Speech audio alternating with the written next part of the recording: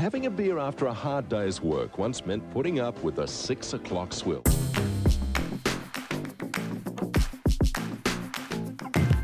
The swill is not only unpleasant, it's also dangerous. Those who like beer, and surprisingly it's still legal to like it.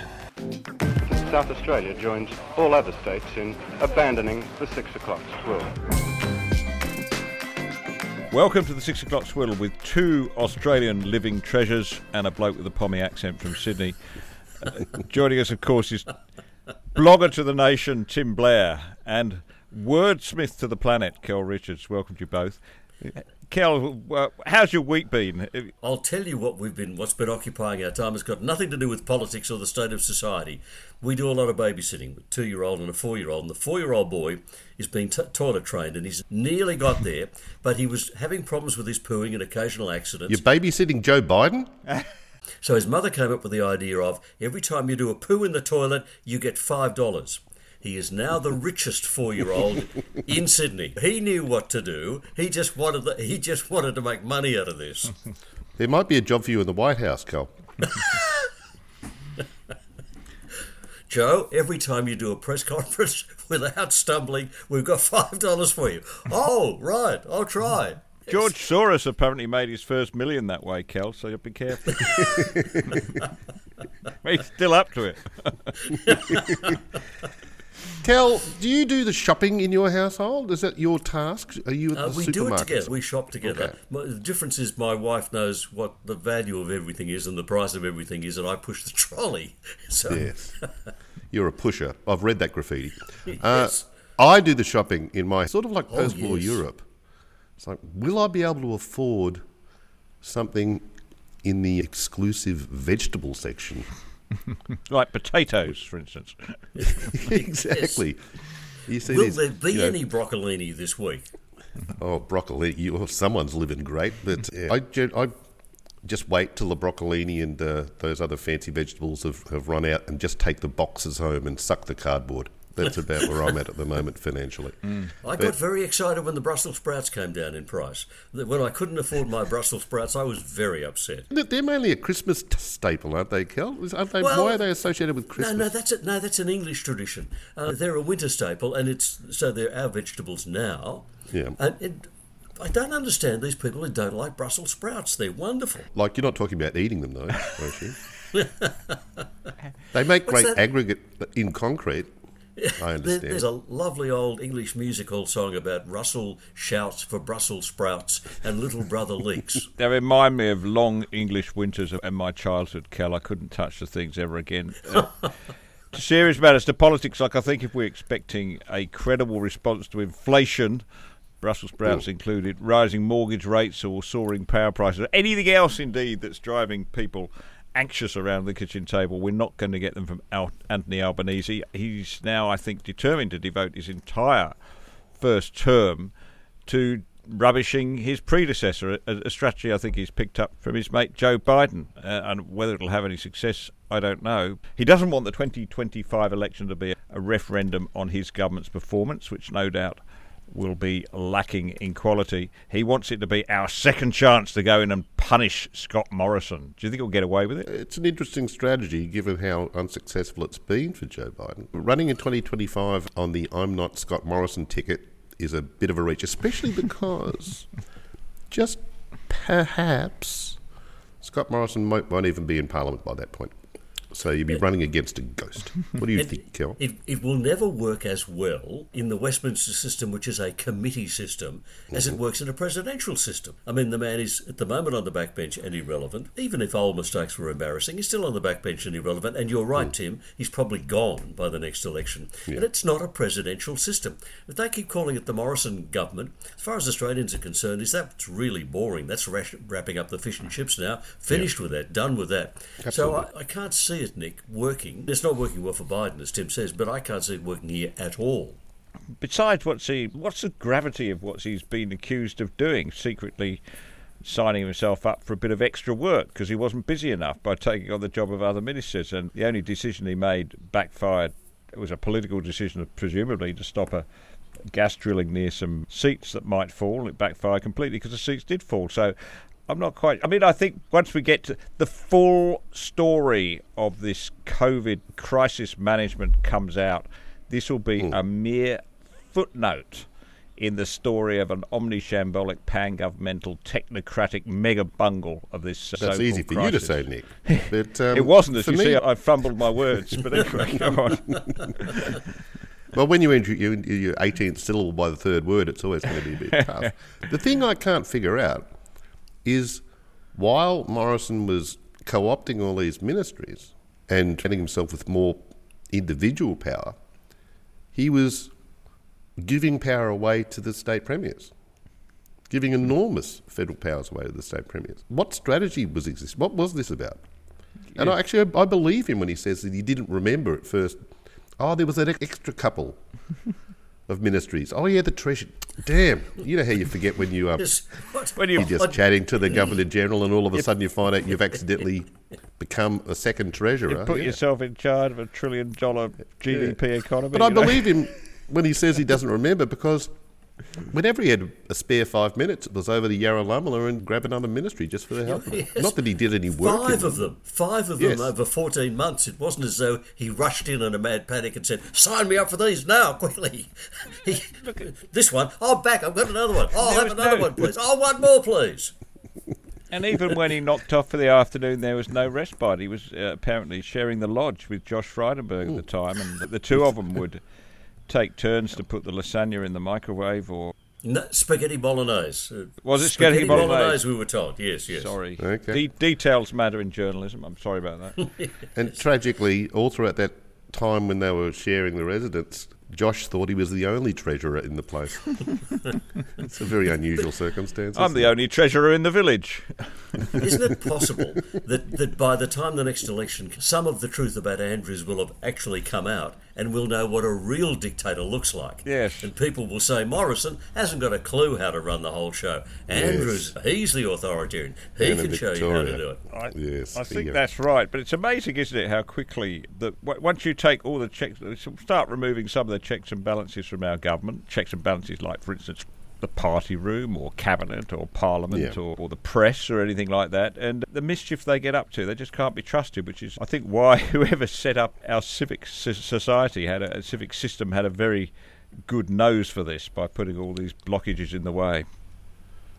Absolutely. And but yeah, just your initial point about running on the not being Scott Morrison, that makes Albanese and his government very vulnerable in areas that they haven't yet discovered. It's fraught with problems, that little path. Well, as you say, it's not working too well in the US, is it? Matt Kell, coming. Can I just offer my private theory, and I'm happy to be proved wrong, but I don't think I will be. The person leading the Labor Party at the next election will be Tanya Plibersek, because once all the prices have shot up, once the cost of living is out of control, once we are having regular blackouts because we're having no power coming through the place, when it gets to be that big a mess, they'll have to knife Albanese in the back, the way they did with Rudd, in order to show it was his fault. See, we fixed the problem. We got rid of him. And I think Tanya's setting herself up for that. They'll be looking for the I Feel Your Pain candidate, won't they? And she can do that very well, I think. Yes. When you're fixing a problem with Tanya Plibersek, do you see the issue there, Cal?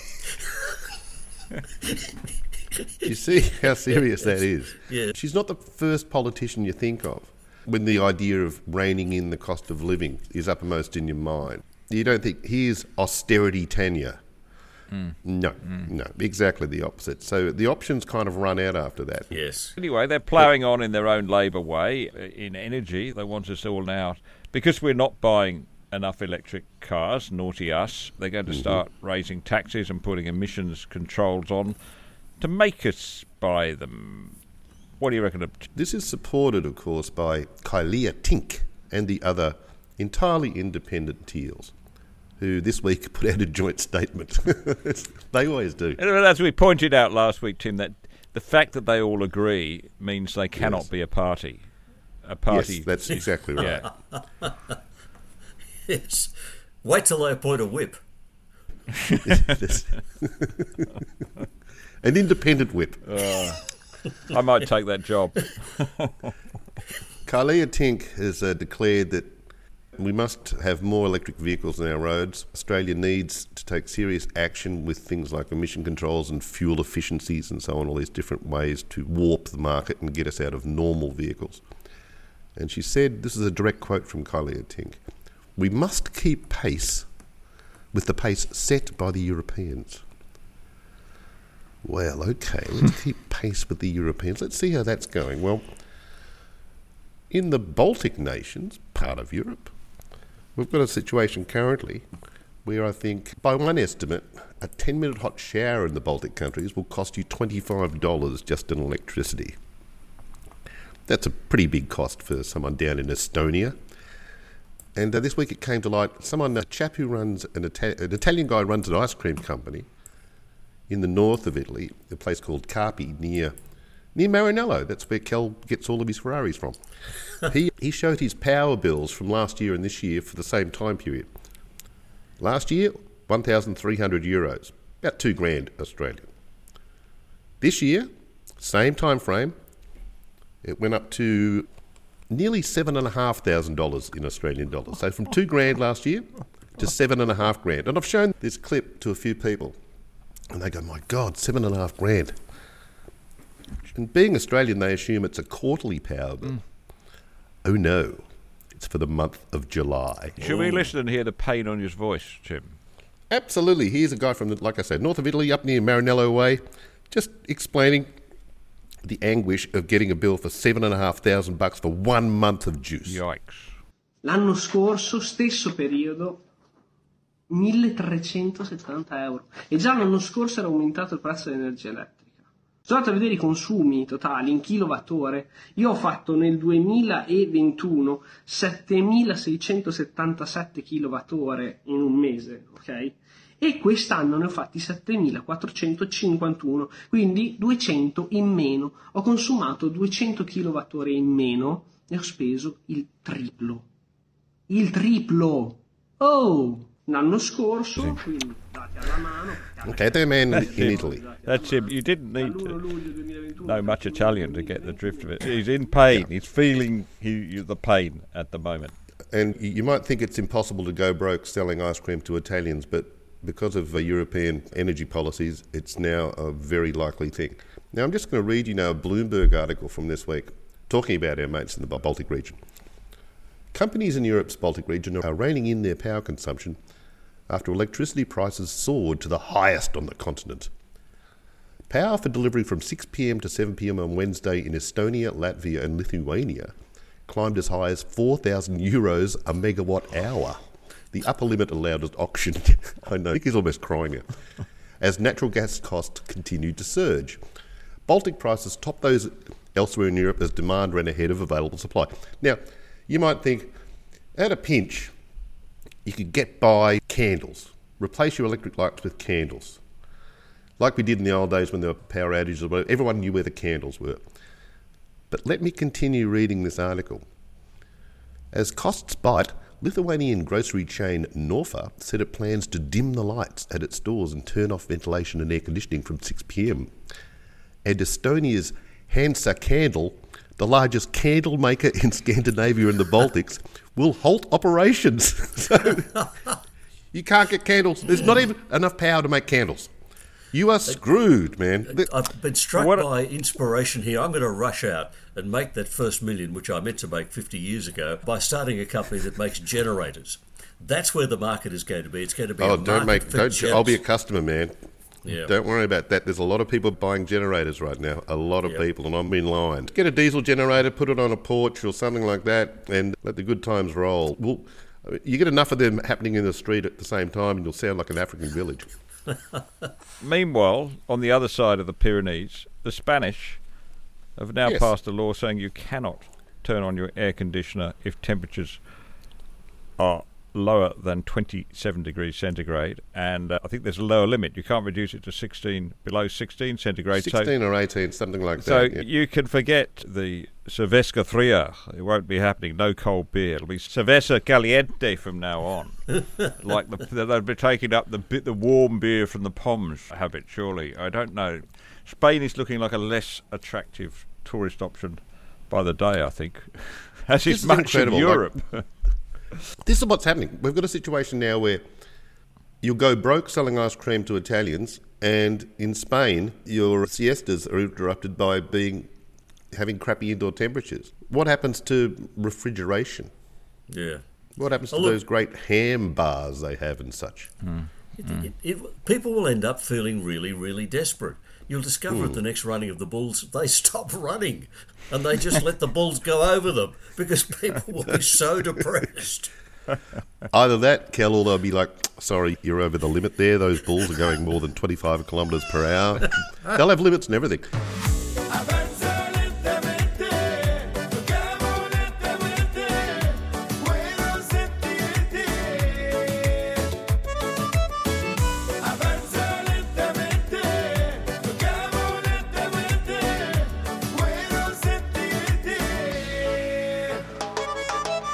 What happens, Nick? You're familiar with Europe, having spent part of the early part of your life in that blighted zone. Yes. What happens in Europe when there's sort of a continent-wide depression and things get a bit tense? What's generally the outcome there? Generally, you're talking about the annual period between, say, October and May, are you? That is a general period of depression against most I'm of actually Northern talking Europe, more. you know. I'm talking more about the period between 1939 and 1945. You do you, mate. Go for it. It wasn't a special downer, that period. I must admit. It was a real bummer, as the kids say. But things are not going well. But this whole idea of adopting electric cars, so what do you think of the idea that we're going back to the old way where we weren't allowed to choose our cars ourselves, that the government developed and chose the car for us and it dictated the car we would all drive? They tried this, had a great experiment in this in Europe, didn't they, from about roughly 1945 to 1989, where they took a really modern industrial country called Germany and split it in two. And they ran one on this top-down command economy lines, and the other they just let go as a free market. Now, at the end, what was the result? On one side, the BMW... Yes, exactly. Your 5 Series, your 3 Series, your M3 Coupes, and all of your Mercedes. The Mercedes CLK, of which I'm now a proud owner. Yeah. On the other side, the Trabant. Fiberglass, yes, 2 cylinders, I think. Lawnmower and the body was made of wood pulp, I understand. Something like that. And it was a two-stroke. It was a two-stroke, so it literally burned oil. Yeah. These things were just... It must have made India's classic car, the Tata, look good. Oh, it made it look Look, the Tata was a roller next to this device. Yeah. Just to double check, we're about to repeat that experiment in this country, I think, and we'll all be driving Nissan Leafs by the end of the decade. Will they get away with it? The thing that I can't get away from, and no one seems to talk about much, although everyone knows it, the elephant in the room, is refuelling time. And ordinary Australians who've got normal lives are not going to spend hours refuelling their vehicle. They do it currently in about 2.5 minutes. Yep. They're not going to take to vehicles that at the shortest take half an hour. Yep. And if you plug it into a 2.2 phase thing, takes 65 hours. And if you pay a lot of money to get the 3-phase power, you can do it in just 6 hours.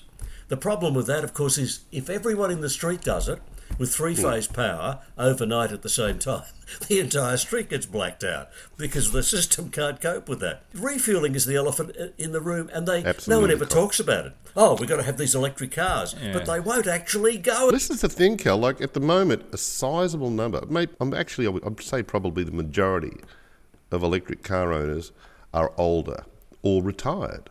Now, these people have money, so they're wealthy enough to pay for things like Teslas.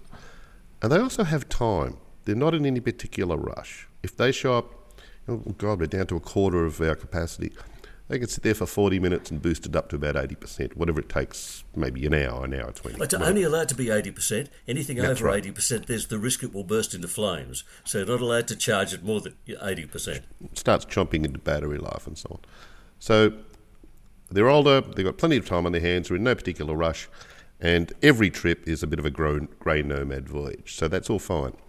But when you start adding dozens and then multiples of dozens, hundreds and then thousands of electric cars to the market. There's footage online of, it was a holiday weekend in the US, it might have been Thanksgiving, and 50, 60 EVs all in a line for a recharging station, which incidentally had 100 recharge points in it. But These guys are waiting hours and hours for other people to charge. Yes. And then you're rocking up? Yeah. This isn't Can I going to be just say pretty. this one other Recharge rage is real. A mate of mine said he knows somebody who's got a franchise for a Kentucky Fried Chicken on the Hume Highway, and they're just about to install 2 electric Bowsers. Yeah. He asked him, well, why don't you get to install more? He said, you crazy? I want to sell some Kentucky Fried Chicken. Lots of it. You described the owners of EVs, Tim, but there's one other characteristic. They're all MPs. They're all moral posturers. Very good call. If I can tell you another grandson story, our older grandson, the one who's in high school, we took him up to Echo Point at the Blue Mountains because he's from Melbourne. And we were trying to find somewhere to park in a very packed car park. And there was one space, so we zipped the car in there. And it happened to be the one space in that entire building that had an electric charging point. Someone came up in their EV and they said, you'll have to get out of there. And we said, why? He said, I have to charge my car. And I said, well, you know, we got here first, we got the spot. Well, if you stay there, I'll run the cord from my car and I will block you in and I will be here for the next few hours. There you go. But, well, he's morally superior to us, so he's allowed to do that. So we said, OK, we'll move the car. I don't know why you've got that thing, I said. He said, I'm saving the planet. And I said, You're doing it by running a car on coal. You understand that, don't you? Well, stand by for these conversations to be more widespread, Cal, as these vehicles become more... Well, popular is the wrong word, when it's an enforced situation. Also, Nick, you're talking about... It's one of the great social experiments of all time, when Germany was split and we got to see 2 different economic models parallel. The same population base, same cultural backgrounds, different economic things. So it's a like with like comparison. The problem with Australia going down that path is, in the German experiment, they had a control Germany. Yeah. We don't. It's not. They're not control. splitting Australia. It'd be universal, which is a very, very different experimental model. It's not experimental, actually, is it? It's just transformational, and not in a good way. A bit like the way that they ran the vaccine. We really don't know what happens to if you don't get vaccinated, because everybody had to get vaccinated. Would they ever get away with an East German model in Australia, honestly? We'll find out, Kel. If they start saying to the carpenter from Penrith, mate, your next car's going to be an EV, and he says, up yours, maybe I'm wrong, maybe people will give into it, but I just can't see that ever actually functioning in Australia. Another fashion which is developing in Europe, which I hope doesn't come here, is the idea of vegetarian burgers. The vegans have gone berserk in Austria again, not for the first time, I have to say. Last time it didn't end too well, I seem to remember. The Austrian Burger King is now making plant-based meat, i.e. vegetarian chow, as the normal version burger. If you want a meat burger, you've got to ask for meat. So, again, it's a case of nudging you towards one option, which is, they say it's plant-based, but I bet it's got insects in. Most of them have these days, don't they? So you're going to be chomping away on hemp and insects, hemp and critics in your burger instead of a nice piece of beef if you order a burger in Austria, unless you specify otherwise. What it is about them, Tim? I mean, why are they so... Vegetarianism is it's not a sort of peaceful thing in Austria. It's got a sort of nasty ring to it. Yeah, they do have... There was a famous vegetarian from Austria. Yeah. I think we're going back to talking about 1939 again. Yeah. He didn't popularise it as much as he wanted to. I think there was like almost going to be... What's that German word for a long time? Reich. There's going to be a vegetarian Reich that was going to last for a long time, damn it. Turned out to fall a few thousand years short. But yeah, like Austrians and vegetarians, it's not a healthy combination. Also, when they're doing this one option deal, this is the sort of thing that makes people consider other options in terms of their restaurants. There actually are options. You can go somewhere else. Yeah. And this was the week in which there was a health article saying 33% of vegetarians, not even hardline vegans, just vegetarians, are suffering from a protein deficiency. And they all desperately need to take B12 vitamins and all the rest of it. Yes. That information is not hidden. It's not unknown. And there's a whole lot of people who are going to say, not only do I like slow-cooked lamb roast, but I'm also want to keep my blood iron levels and B12 vitamin levels up properly. So... I can't see it happening. The most recent survey I saw showed that there are more ex-vegetarians in Australia than vegetarians. So I think you can draw your own conclusions from that one. It's because they've been cannibalised for protein. But this is a whole new woke campaign. Other woke news before we move on. Can I share a woke word? Am I not allowed to share a woke word? That's what you're here to do, explain words. Name Corps. Have you guys come across Name Corps? No. There's a British journalist, Richard Godwin, who drew this to my attention. It's the trendiest word at the moment, Name Corps. It is the trend of giving a name to every trend. So you can't have anything without having its name. Now, it's been around for a while. We've named mods and rockers and hippies and beatniks and yuppies and all the rest of it. But now it's relentless, and every passing trend has got to have its own name. And Richard Godwin, the journalist whose stuff I discovered on this, said, quote, "Name Corps is a stupid made-up word which describes the trend of giving stupid made-up names to stupid made-up trends." And I thought, that's really good. That's a very woke word in that case. That's beautifully elegant. And do we have examples of this? Modern ones? I guess woke is one of them, isn't it? Yeah. The woke movement. Yeah. Oh, well, we have dead naming. Dead naming is one. Goblin mode is another. I think clickbait is probably something that fits into that. Everything's got to have a name these days, and it's all pointless. The Great Australian Dog Survey. Have you come across this? The 2022 Great Australian Dog Survey, according to the Courier Mail. How do they fill it out? Well, reports that... Yes, exactly. I think that could be why the figures look a bit astray here. So almost 40% of dog owners believe their furry friend is part of the LGBTQIA plus community, according to the survey. That's it. I'm done. I quit. I'm leaving. That's insanity. Okay. 4 out of 10 dogs are gender fluid, I suppose, or gay or something. I don't know. Do we actually believe that? It just seems sort of strange to me. Have they been desexed, which would qualify? I mean, this is not a new practice. They could be the eye, couldn't they? The intersex, because the vet came in with his nasty little knife and fixed them up to make them eye. They interview a chap here called Jared Churchwood and his fiancée Maddie Childs, who own a beagle called Freddie. Asked whether Freddie could be part of the LGBTQI plus family, Mr. Churchwood said, "We certainly have our suspicions." What tipped them off? All the Barbara Streisand records? What was the clue? He's very good with colours, apparently, that dog. Very good with colours. And wants to become a theatrical designer. Yes, I understand, yes. They were a bit startled when his kennel received a visit from an interior designer.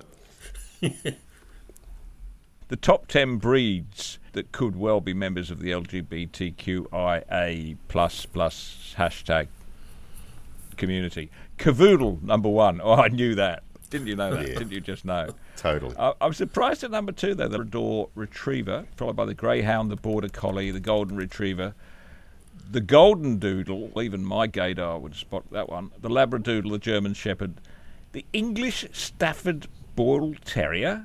I mean, that's the least gay dog you can imagine, isn't it? No, they'd be the bears of the gay dog community. Yeah. They'd be the rough trade.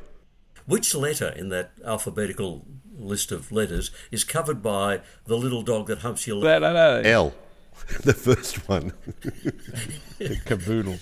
The last... There's one more dog to go. The French Bulldog. Obviously. Yeah. Cocker Spaniel make that list? Sorry, I wasn't paying attention. But when so many of those dogs are wanting to hump someone's leg, that's obviously where their interest lies. So all of this is nonsense. And you know the difference, don't you, between when a miniature poodle tries to hump your leg and when a pit bull does? You let the pit bull finish. Yes, and also you lose the leg. Do we have Cocker Spaniels on that list, Nick? Not there, strangely enough. Now, this is going to very much upset a former Prime Minister. You'll remember one of Paul Keating's famous lines in the very early days of talking about legalising gay marriage. I do, yeah. Back in the dark ages, Keating is said to have commented, "2 blokes and a Cocker Spaniel don't make a family." That's right, yes. Yeah. Yes. But say that now and it's straight to prison. There you go. He's cancelled.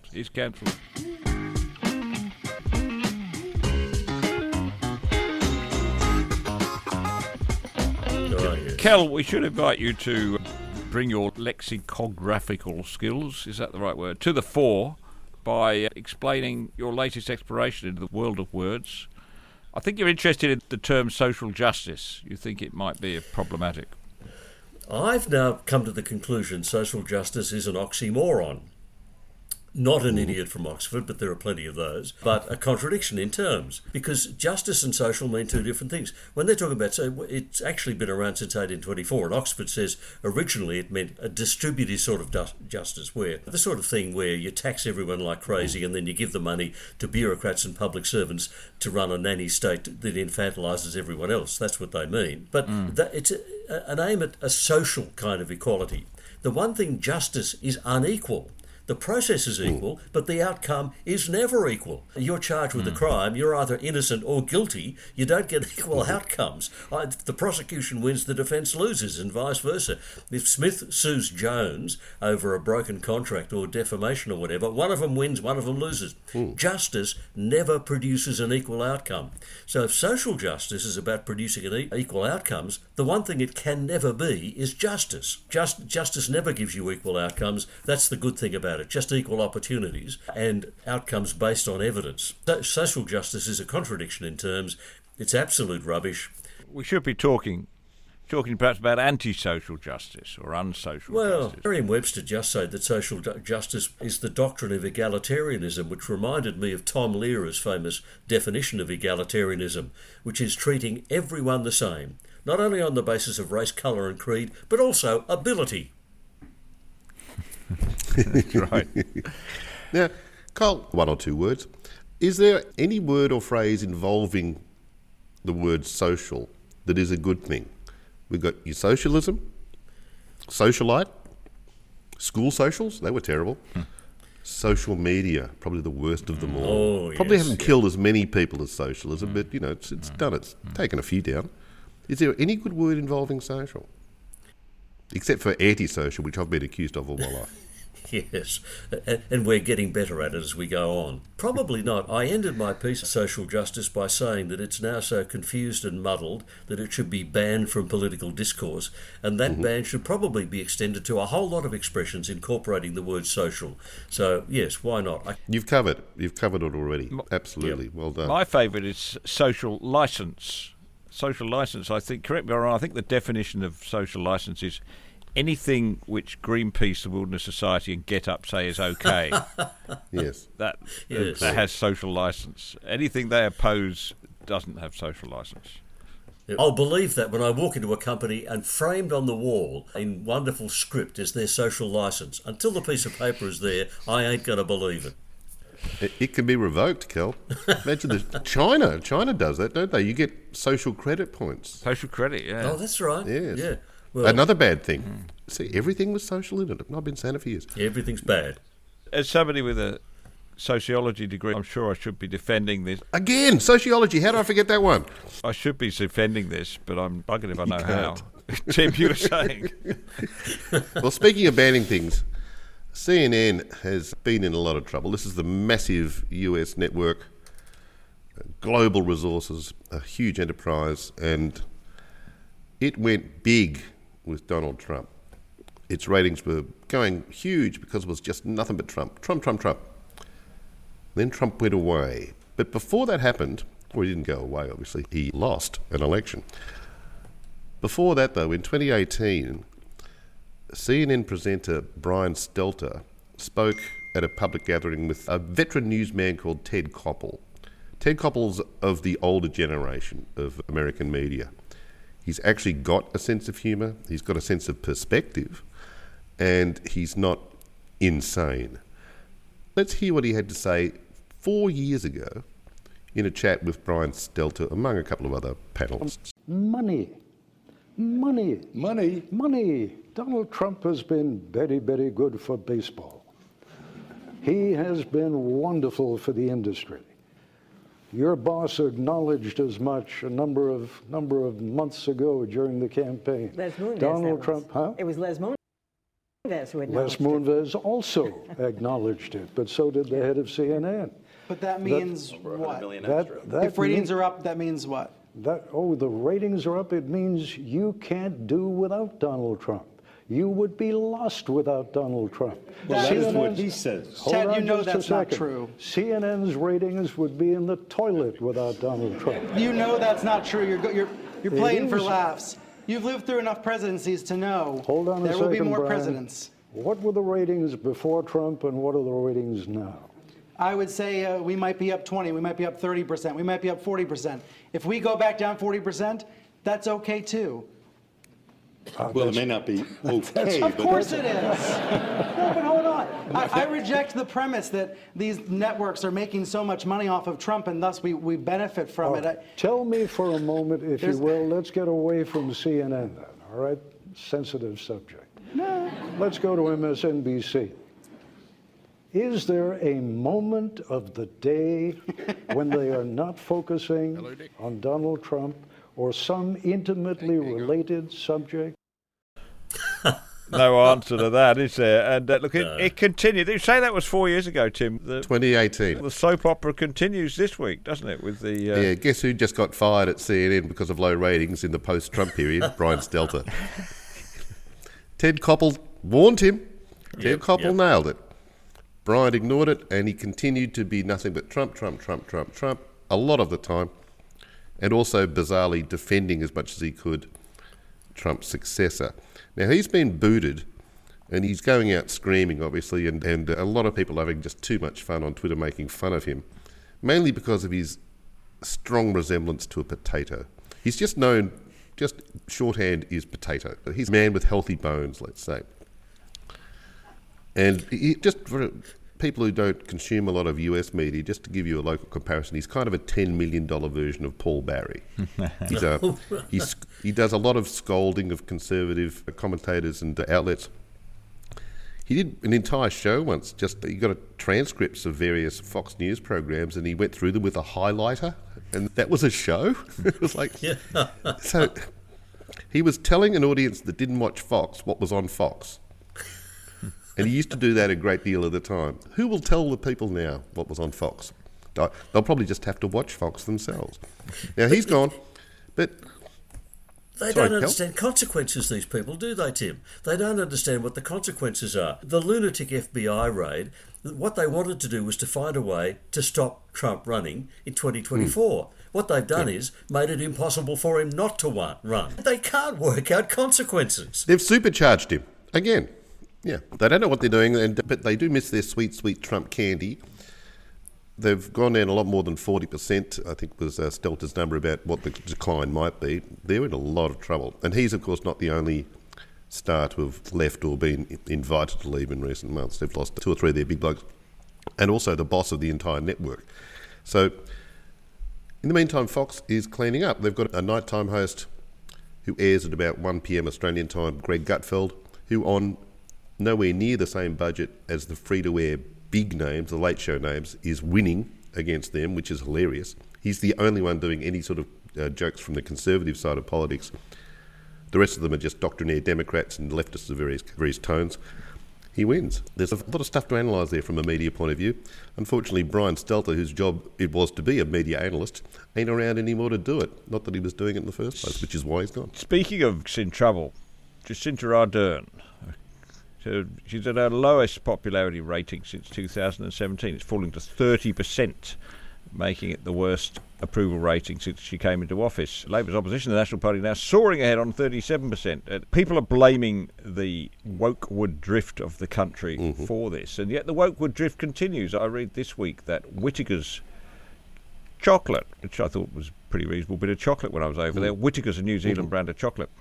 Creamy chocolate is no longer creamy milk chocolate. It's now called, you have to call it this, I suppose you have to ask for this in the shop because it's there on the label. It's now known as Miraka Kirimi. Kirimi, K-I-R-I. Yes, yeah. It's gone Maori. I read government documents or some newspaper reports now, and you need a dictionary. It is just incredible the way the language is. So they're making up words. Obviously, there was no traditional Maori word for an aircraft, so they've had to put together some Maori syllables to invent a word to say it's an aeroplane. The whole thing is nonsense. But when you've got a Prime Minister who wants to change the name of the country to Aotearoa, that's nuts. So how anyone thinks they could possibly get away with that, I really don't want her to go away, because she's a wonderful model of where Australia is going to end up if the woke warriors succeed. So it's a great warning sign. It's like having a big flashing red light across the Tasman saying, you could end up here, folks, watch it. I think you may be being a bit harsh, Carol, accusing them of making up Maori words. I mean, look, take for instance Miraka Kirimi. It's purely just coincidence, isn't it, that in English we develop the word creamy, and the other side of the world, the Maoris have come up with kirimi. We must have taken it from them. I think so. Of course we did. Oldest culture in the world, they must have invented it, yes. And chocolate's tasty. Sorry, Kel, chocolate's very tasty, so maybe that's why we call... What's their word for it? Miracle? Miraka, you should know that. That's a nice word for chocolate. Yeah, that's close enough.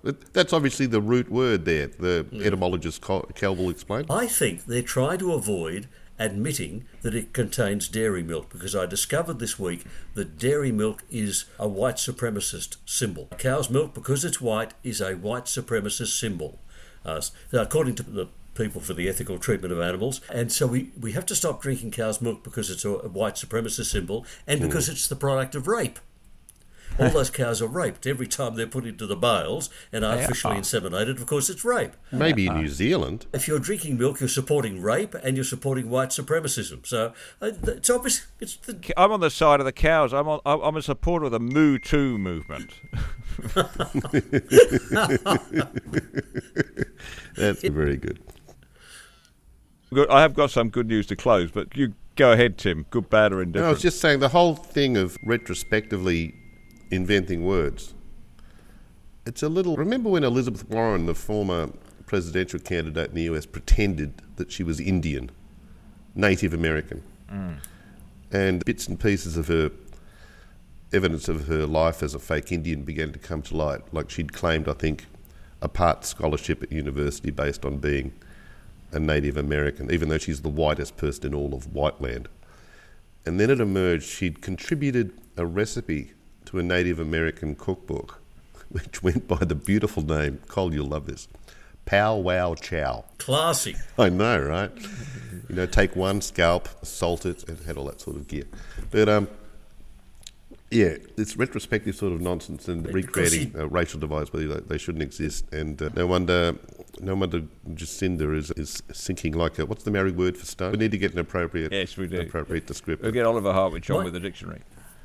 Elizabeth Warren did agree to take a DNA test to discover Big how little mistake. Cherokee there was there. We're still waiting for Bruce Pascoe to put his hand up for the DNA test, aren't we? Finally, I think if you're looking for a wowser-free, woke-free country in our region, Japan's shaping up to be just that kind of country. A story came in this week. Japanese officials are worried about a sharp decline in alcohol revenue. So their solution to this is a campaign to get young people to drink more alcohol. That's a pretty good idea, isn't it? So taxes have dropped because 29.4% of people in their 20s don't drink alcohol at all, while 26.1% said they rarely drink. Come on, we're going to have, what was it Peter Costello said? One for yourself and 10 for the country or something.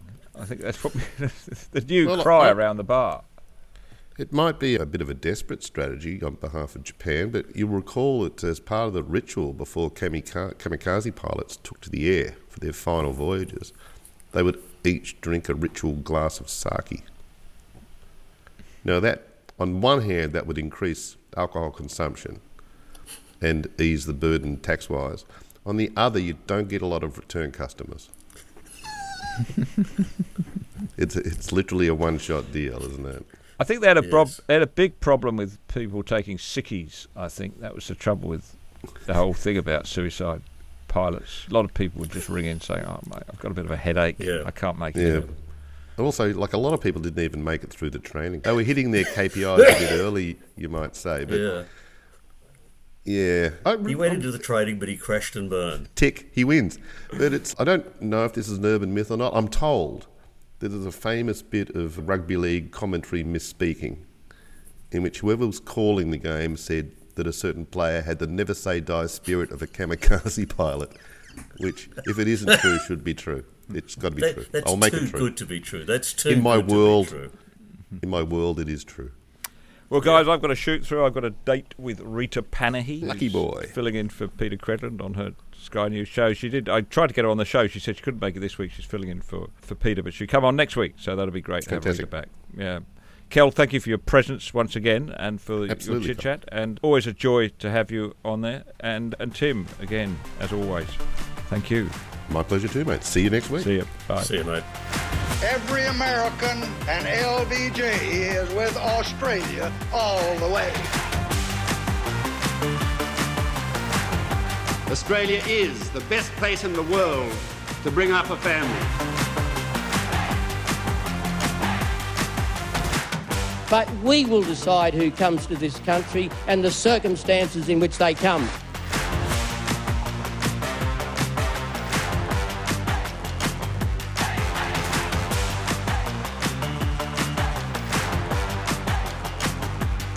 How good is Australia?